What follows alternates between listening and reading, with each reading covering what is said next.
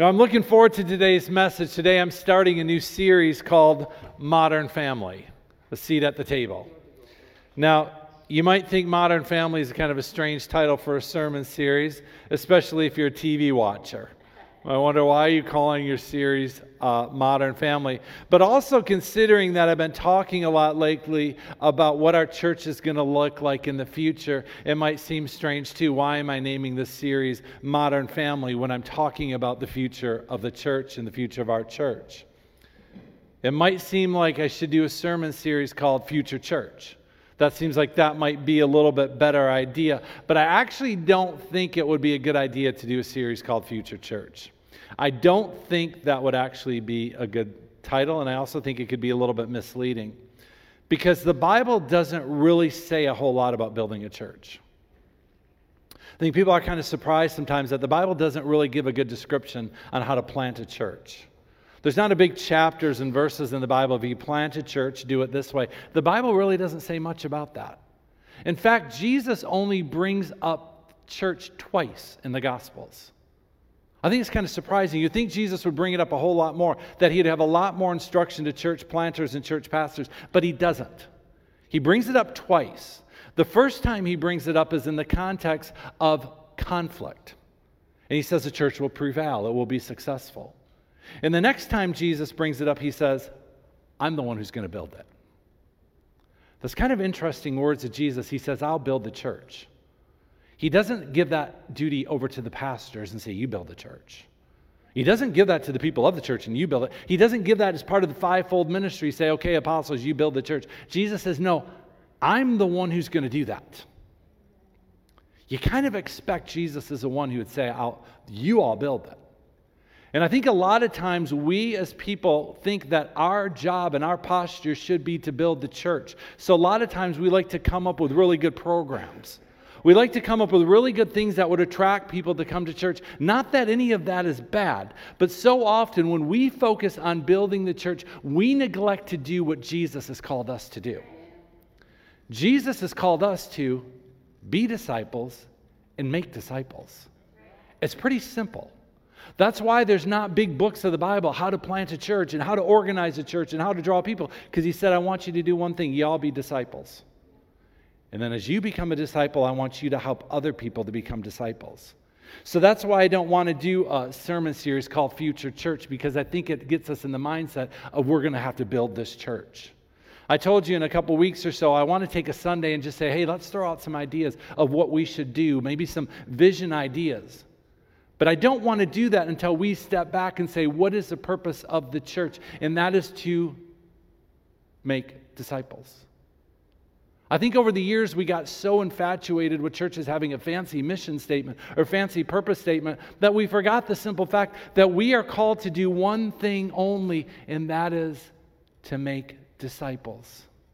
That's what the Great Commission is all about. Go and make disciples. It didn't say go and plant big churches, not that there's anything wrong with that. But it said to make disciples. And so often in our attempt to build the church, we actually build entertainment centers for people to become consumers instead of becoming disciples.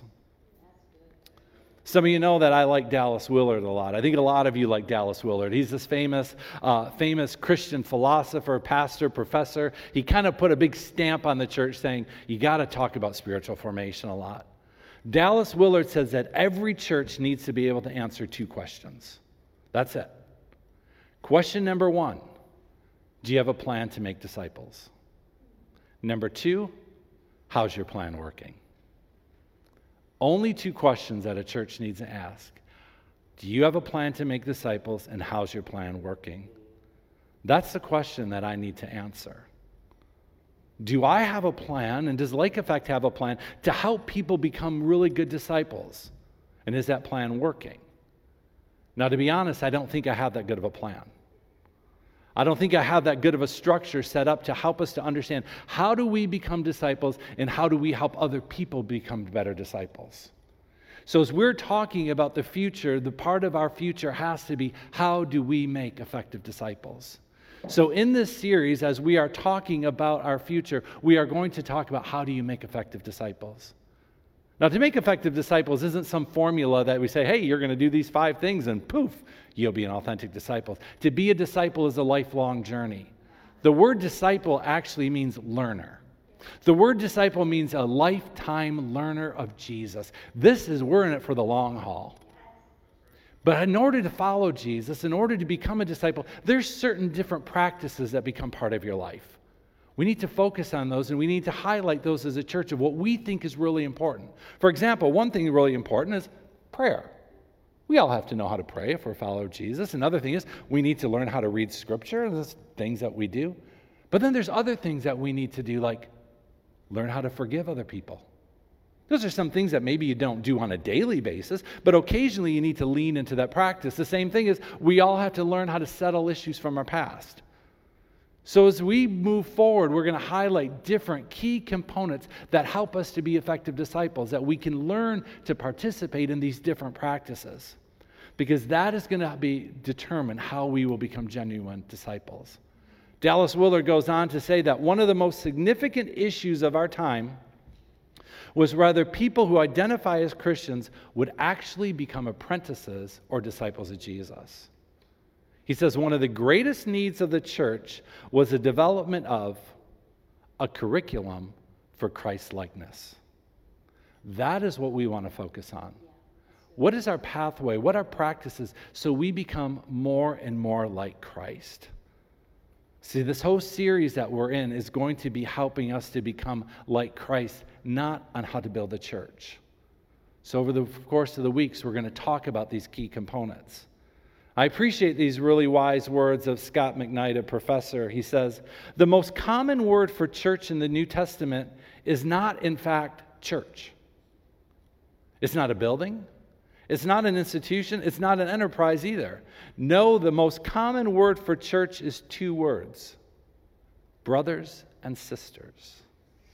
In other words, Jesus came to form you and me into siblings in a new family. Church is about a new family. So I think the best way to describe the church in the future is to call it modern family.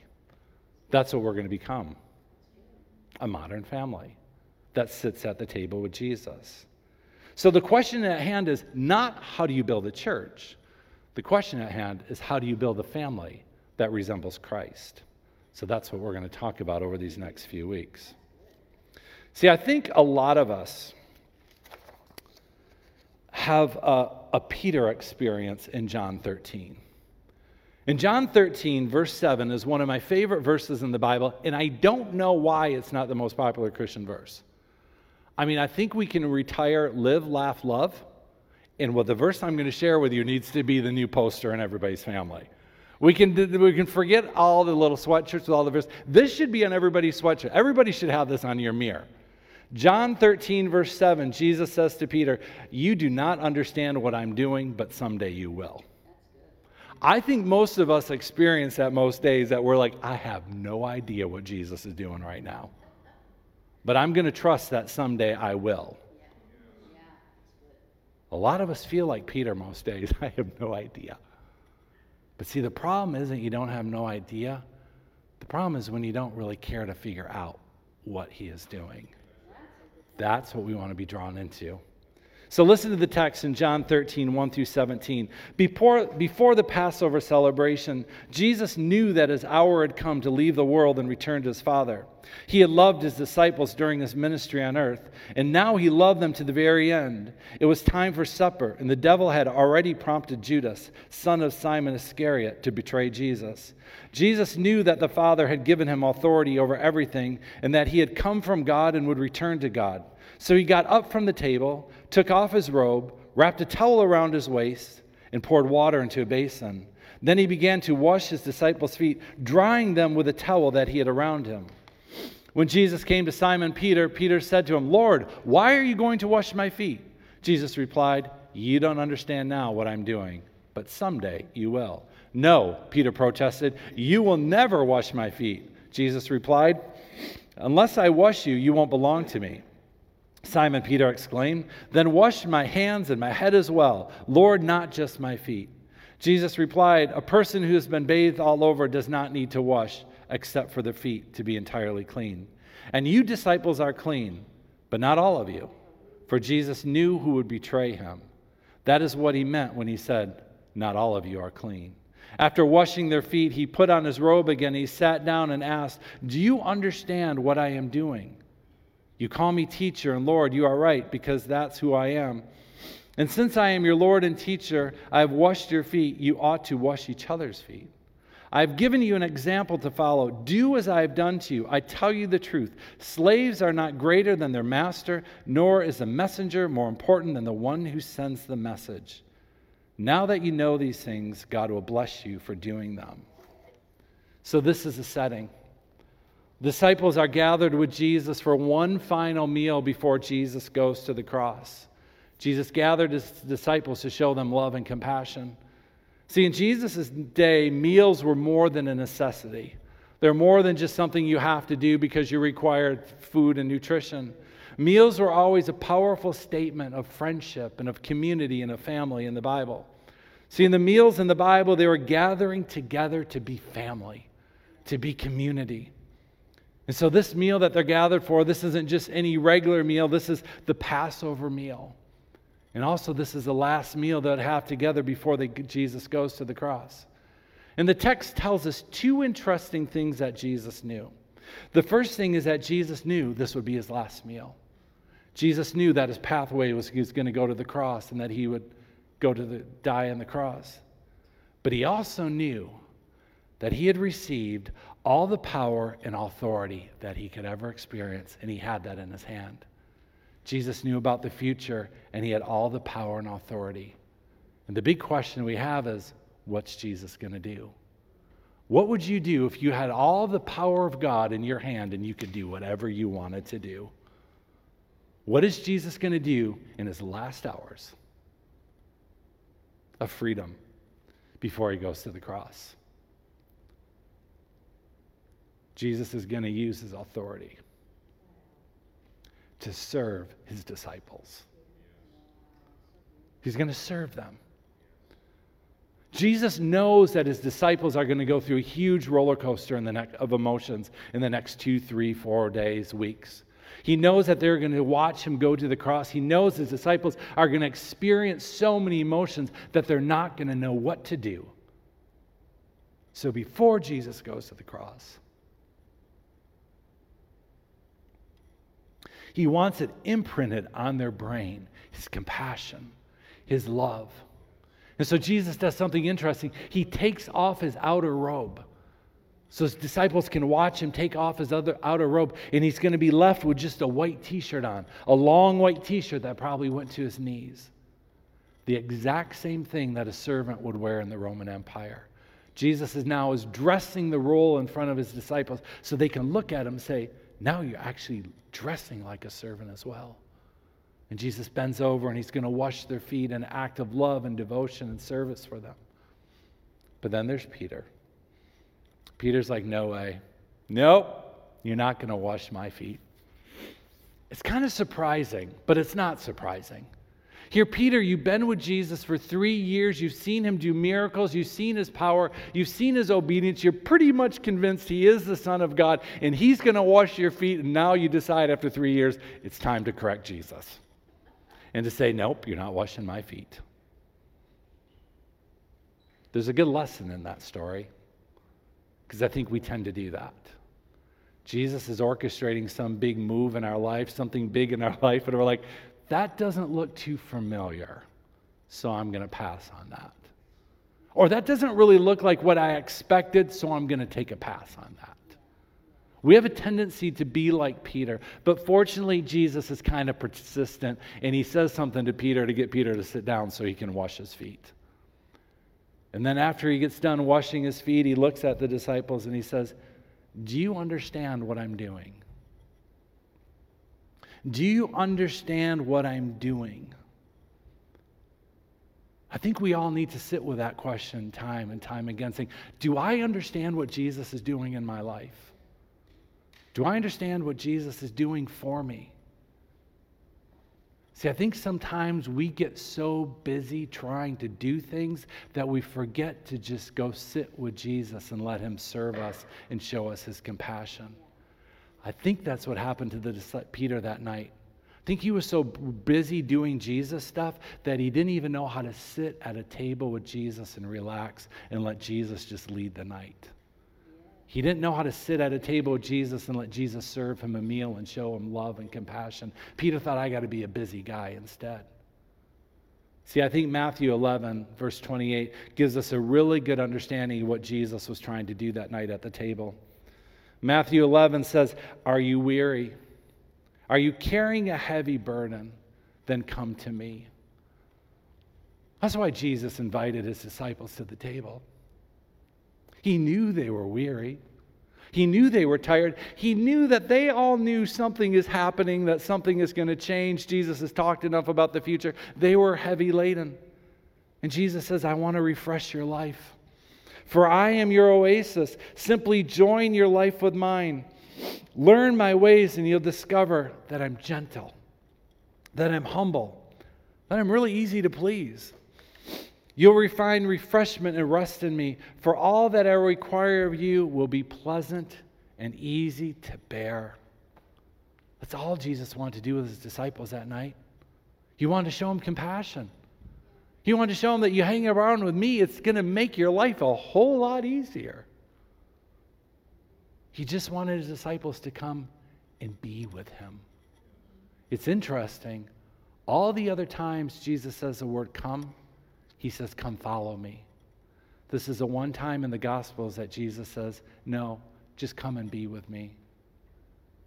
We need to take that invitation of Jesus pretty serious, just to come and be with him, to sit at a table with him metaphorically. Not just come and just follow and do the busy stuff, but there's times you need to sit down metaphorically at a table with Jesus and just be with him. To have a discussion with him, no different than I would have a discussion with you all after church at a restaurant. There's times we need to do that, and that is what Jesus was calling his disciples to do. See, discipleship is learning how to be with Jesus.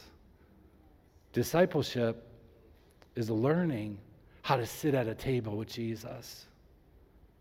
But it's also knowing, what are you going to do with the grace and the mercy that Jesus has shown you? In Romans 12, verse 1, there's a question. Paul gives the translation as a statement. But you can read Romans 12, verse 1 as a question that would say, what are you going to do with all the grace and mercy that God has shown you? What are you going to do with the compassion that God has shown you? What are you going to do with the restoration that God has shown to you in your life? See, in Romans 12, verse 1 to 2, it says, therefore, I urge you, brothers and sisters, in view of God's mercy, to offer your bodies as a living sacrifice, holy and pleasing to God. This is your true and proper worship. Do not conform to the patterns of the world, but be transformed by the renewing of your mind. Then you'll be able to test and to prove what God's will is, his good, pleasing, and perfect will. See, what Paul is getting at here is the renewing of your mind, which can be translated as the renovation of your mind. That's what God's doing with your grace and his mercy.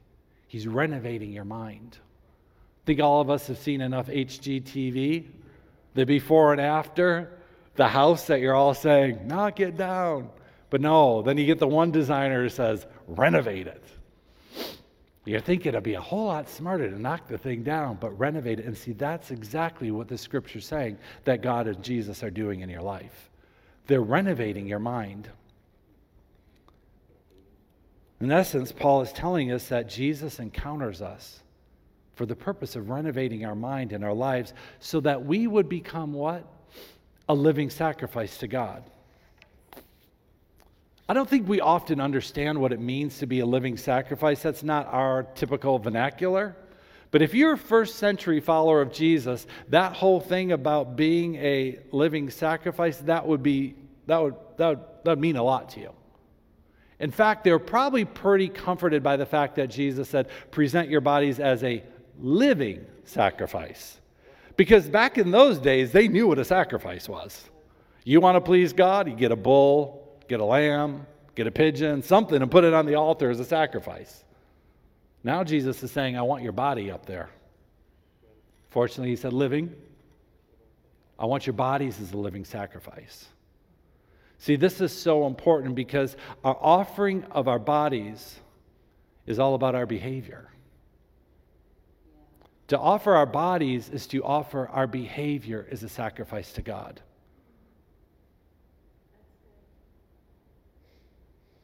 Our bodies are a sacrifice because of the way we act and we behave. See, the body, that Jesus wants our body, he doesn't just want. See, in the Bible, behavior is more important than outer appearance. Outer appearance really doesn't mean much in the Bible. Everything's about your behavior. I think that's one reason why the Bible takes such a stance against lust. Because lust is the opposite of what God does. God's not concerned about the outer appearance. He's concerned about your behavior. And Paul's saying, let God transform you in such a way that it changes the way you think, that it changes your heart, it changes everything on the inside. And as you change on the inside, it will impact your behavior. That's the offering that he wants. The question is, sometimes is, why do we need all of this renovation? Why do we need so much? I like the word, I like Titus 3, because Titus will use the word renovation, the Greek word for renovation. Listen to Titus 3, verse 3. For we ourselves were once also foolish, disobedient, deceived, serving various lusts and pleasures, living in malice and envy, hateful and hating one another. That's what Titus is saying what we are like. And the truth is, each and every one of us is in the process of getting delivered from these things. It would be nice if you became a Christian, poof, all those things actually went away in 1 second. But we know that sometimes sanctification takes place over time to get free from some of these. See, this is the renovation work that we're going through. To get rid of these old behaviors to become the new person that Titus 3 verse 7 says. It says, but when the kindness and the love of God our Savior towards man appeared, not by works of righteousness, which what we have done, but according to his mercy he saved us, through the washing of regeneration and renewing of the Holy Spirit, whom he poured out on us abundantly through Jesus Christ our Savior.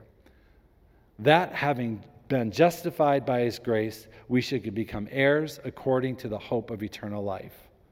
See, in the middle of this verse, once again is the word renewing. That word renovation. The renovation done by encountering Jesus and the transformation power of the Holy Spirit. Why? So we become more like Christ. So we become the Christ-likeness that we are supposed to become. That's why Romans 8:29 reminds us he predestined us to be conformed to his Son. It's wonderful to hear all these great things that God wants to do in our life. To talk about the renovation and the restoration that he wants to do in our life, it's great. But what's our part? What's our part in this process? See, our part is we need to be in the right position. We're not going to make all this thing happen. We have to be in the right position. We have to listen to Jesus' call that says, come to me. Come to me and experience me. And when you experience Jesus, it changes every single thing in your life. So how do we do this? That's where discipleship comes in. That's where it comes in that we're going to talk about these various practices that we do on a daily basis or on a seasonal basis to make us become more like Christ. These practices are positions that we put ourselves in to experience the fullness of what God has for us. Today I want to talk about the ancient church practice called a rule of life. I don't know if many of you have heard the ancient practice called a rule of life, but this concept of developing a rule of life goes back to the first century. Some people say in 500 the AD, get those letters confused. The 580 that the monks even developed. Some other people say the rule of life goes back to even the early reformers 500 years ago. But whatever it came from, the fact is a rule of life is this ancient practice of structuring your life in such a way that you always put God at the center of your life. The whole purpose of a rule of life is to regulate our lives in such a way that we pursue Jesus above everything else. The whole idea of a rule of life is to help us become disciples and not consumers. Now, I'll be honest with you. Rule of life sounds kind of confusing. When you say rule of life, you tend to have a tendency to think, am I talking about rules of life? Are you making me come up with a bunch of New Year's resolutions I'm supposed to live my life by? Not at all. That's the exact opposite. See, the reason I'm calling it a rule of life is because a lot of people are kind of starting to use that phrase in the vernacular. Do you have a rule of life? See, the rule of life, rule actually comes from the Latin word regula, which is often referred to as to regulate. The word regula is also refers to a trellis. This is where it comes into what we're doing. John 15 is all about you are the vine. Jesus saying, you are the vine, I'm the branches. Abide in me. The whole idea of a trellis is to pick up a vine off the ground so it can flourish. The whole idea of developing a rule of your life is to pick you up off the ground so you can flourish. A rule of life is not about setting up rules for your life. It's about identifying rhythms in your life, identifying practices in your life, things that you would do on a daily basis to help you to be successful. The fact is, all of us have a bunch of rules of life that we abide by every single day. We just don't really know it. But often, we ignore spirituality. We often don't have good rhythms set up to help us to be more obedient to Christ or to follow Christ on a consistent basis. A lot of us have rules of life for our health, for our career, our finances. Think about it, most people, a lot of people, you have a financial planner. You might be planning, what am I going to do with my 401k? I'm planning for the future. We do that. Most of us have a rule of life for dentistry. Like it or not, most of us go to the dentist twice a year. Most of us get a physical once a year. Most of us will follow up with the doctor if they're like, hey, you got to come back. We do that. We have different rhythms that we do in our life. We have a rhythm for when we get our oil changed in our car. We have a rhythm for when we get a tune-up in our car based on mileage. We have a rhythm for when we get our furnace checked out. We have all these rhythms that we do in our life. Why? Because regulate helps us to be more effective. And it prevents things from breaking down. I have my furnace checked every year. Why? To regulate it, to set up a rule to make sure it's working so it's not going to surprise me in the middle of the winter and it breaks down. I go to the dentist for the same reason. Need therapy over that one. Why are dentists the most expensive thing? That's another subject. Yeah, Lori right there. She's doing an altar call. So the point is that we develop rhythms in our life for everything. Part of discipleship is identifying what rhythms do I need to do in my life to put Jesus first and center. That's why as we talk about the future of the church, we talk about what our modern family will look like, we're going to identify different practices that we should do on a daily basis or a seasonal basis. For one, prayer. Is prayer part of your life? Is reading the Bible part of your life? Is the fellowshipping with other believers part of your life? What are things that need to be part of our life to help us to grow in our relationship with God? And I think the most important thing that you can think about of a rule of life, it's about peace, it's about joy to encourage you.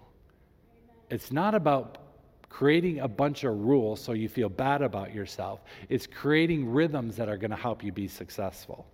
It's better at talking about things that you want to do instead of saying things I'm not going to do, because we know how that goes. Rhythms of life is just helping us to identify things so we can grow in our knowledge of God. We can grow in prayer, grow in community, grow in relationship with other people. That's what we want to focus on. So that's what I'm talking about today, developing a rule of life, developing a rhythm in your life. What rhythms do you have in your life? So I want to close this message just by talking simply about how would you develop different rhythms in your life. Like I said earlier, we all have rhythms in our life when it comes to oil changes and dentistry and follow-up tests. How do you develop rhythms in your life to really help you follow Jesus? So in your notes, you're going to have a list of about 10 different things. It's a list adapted from Bridgetown Church. Because we all want to have rhythms in our life that are going to help us focus our life centered around Jesus. But we want these rhythms to be fun. I want these rhythms to encourage us. I don't want to wake up and go, oh, I didn't do my rhythm today. No, that's not the point. The point of a rhythm is to help me get in a routine that works well for me, that's going to bring me great enjoyment in my life. And sometimes a rhythm can start out, it can be a little trickier. But we're going to try anyway. So the first thing you do, pray about it. Holy Spirit, would you lead me to help me develop some rhythms in my life? God is more than happy to answer that prayer for you because he wants you focused on him. So the second thing that you do is start small. Very, very small. One of the biggest reasons why resolutions never work is you start too big. You start small. Where am I right now? Basically, point 2 and 3 are the same thing. Where are you right now? Kind of take an inventory of your life. Do you have any rhythms in your life? Psychiatrists will tell you the 2 most important things that you do in your day that determine the biggest outcome of your day is what's the first thing you do in the morning and what's the last thing you do at night. Those 2 things will actually have more impact on your life than about anything in your life, according to research. That's usually a good place to start. What's the very first thing you do? What's the last thing you do? Start there. You don't have any rhythms in your life? I would start right there. Don't try to make anything grandiose. I think that's what people do. They say, I don't read my Bible at all, so I'm going to start reading my Bible 1 hour a day. That's not going to work. Start out with 1 verse. You don't have a consistent prayer life? No problem. Pray 1 minute a day. You start small. Let's see what God's going to do with you in that. The 4th thing is be specific. Write out your plan. For a lot of you that have good 401ks, you probably write out your plan. You probably look over what's going on. Oh, what assets are working well, what's not working well. You look at that. And you make changes and modifications to it. Yeah, listen to Lori. The same thing you do kind of with your house value. You kind of watch your house. You monitor things like that. It's the same thing with monitor the rhythms in your life. Keep a list of things that you do. Do you pray? Do you find time to have Christian community? Do you take time to learn how to forgive other people? Do you take time to deal with your past?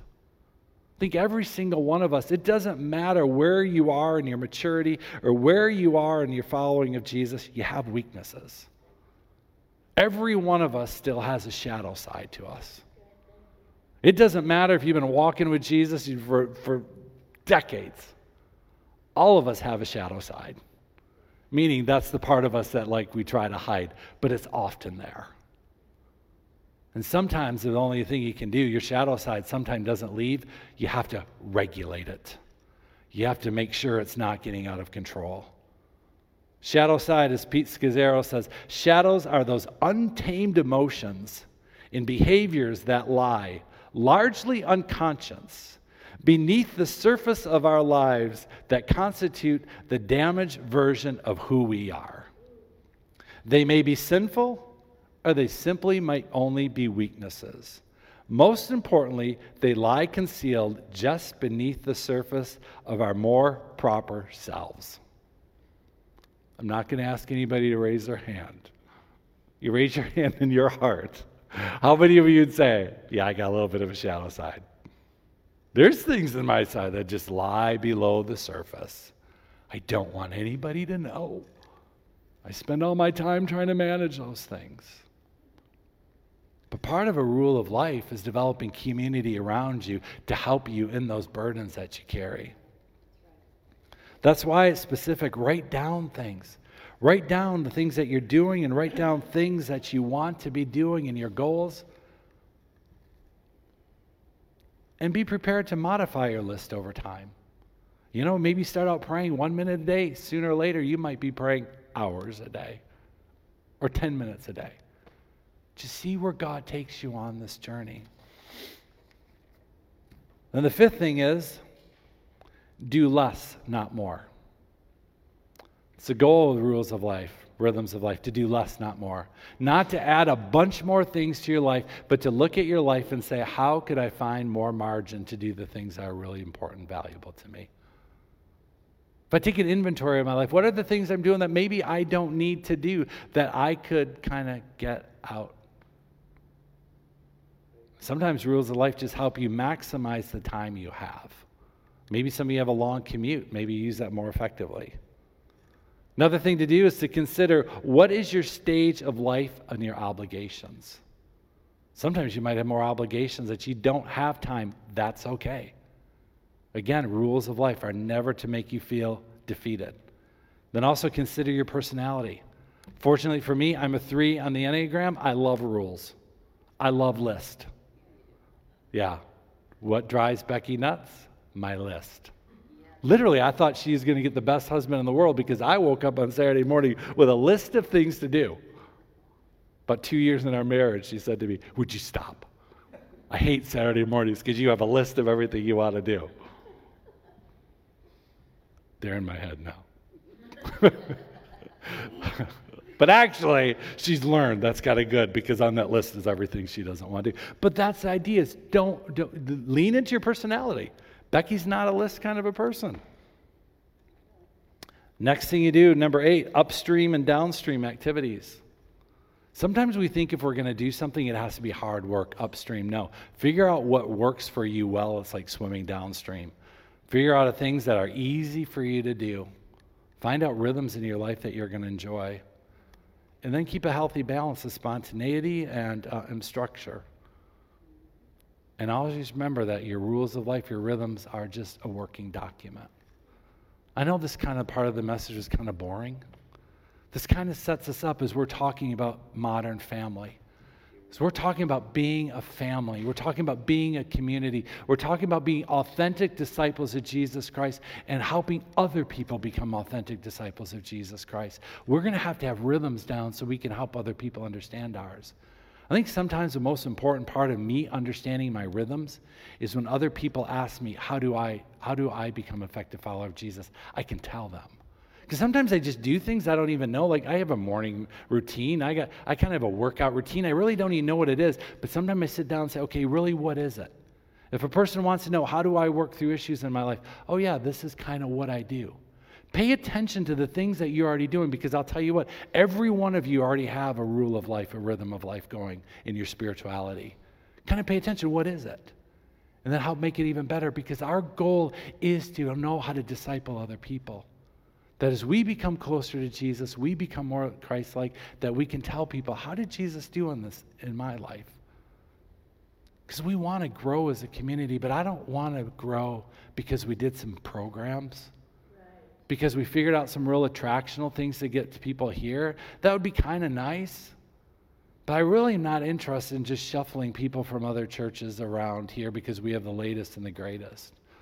You know, I'll tell you, I would like more people. But I want to be fun if we had more people that didn't know Jesus and they came to know Jesus, because we're actually doing the Great Commission, that we're actually sent out with the power from God to make disciples. That's what I want us to be, a community that goes out and finds people that don't know Jesus. There's a lot in Grand Rapids. But so often church growth is just moving people around. I want to do that. So, let me close in prayer. And let's sing a song. If anybody else wants to lead us in prayer, we got a little extra time, we'll pray. But let's pray for the power of God so that we are empowered to actually make disciples. That we take the Great Commission really serious. We take the call to be evangelists really serious. So we are lifelong learners that our lives revolves around Jesus. So Father, I thank you for today. I thank you for calling us here for such a time as this. And I thank you, Lord, that you've called us to be a disciple and to make disciples. But Lord, most importantly, you've called us to a table with you. You've called us to sit down in your presence. because you want to serve us and show us love and kindness and compassion. And we come before you today, Lord, and we say thank you for that. Thank you for showing us your grace and your mercy. And God, I pray that each one of us here or online or watching later in the week, that our bodies would be a living sacrifice to you. That the behavior that we do during this week, Lord, would be a sacrifice to you, and that you would be pleased and it would be an acceptable sacrifice. God, I pray that you'd purge us from the things that Titus 3:3 talks about. That, Lord, we would not be defiled in our bodies or our souls or our spirit, but we would be transformed, that we would be renovated so that we are Christ-likeness. That when we go out and we talk to people about who you are, they would see such Christ in us that it would be just a natural to talk to them about who you are. Lord, may we be a reflection of the servant that Jesus is. Help us to serve people. Help us to be willing to take off our outer garments and to stand there like a servant ready to serve. God, I pray for Christ-likeness to be on me and everyone gathered here. God, I pray that we would be a church that makes disciples, not just of people, but also of nations. Would you empower us, God, even as we sing this final song, Lord, that you would move in us, in our hearts, in our lives, so that we would be a church that is known for making disciples. Pray in Jesus' name. Amen.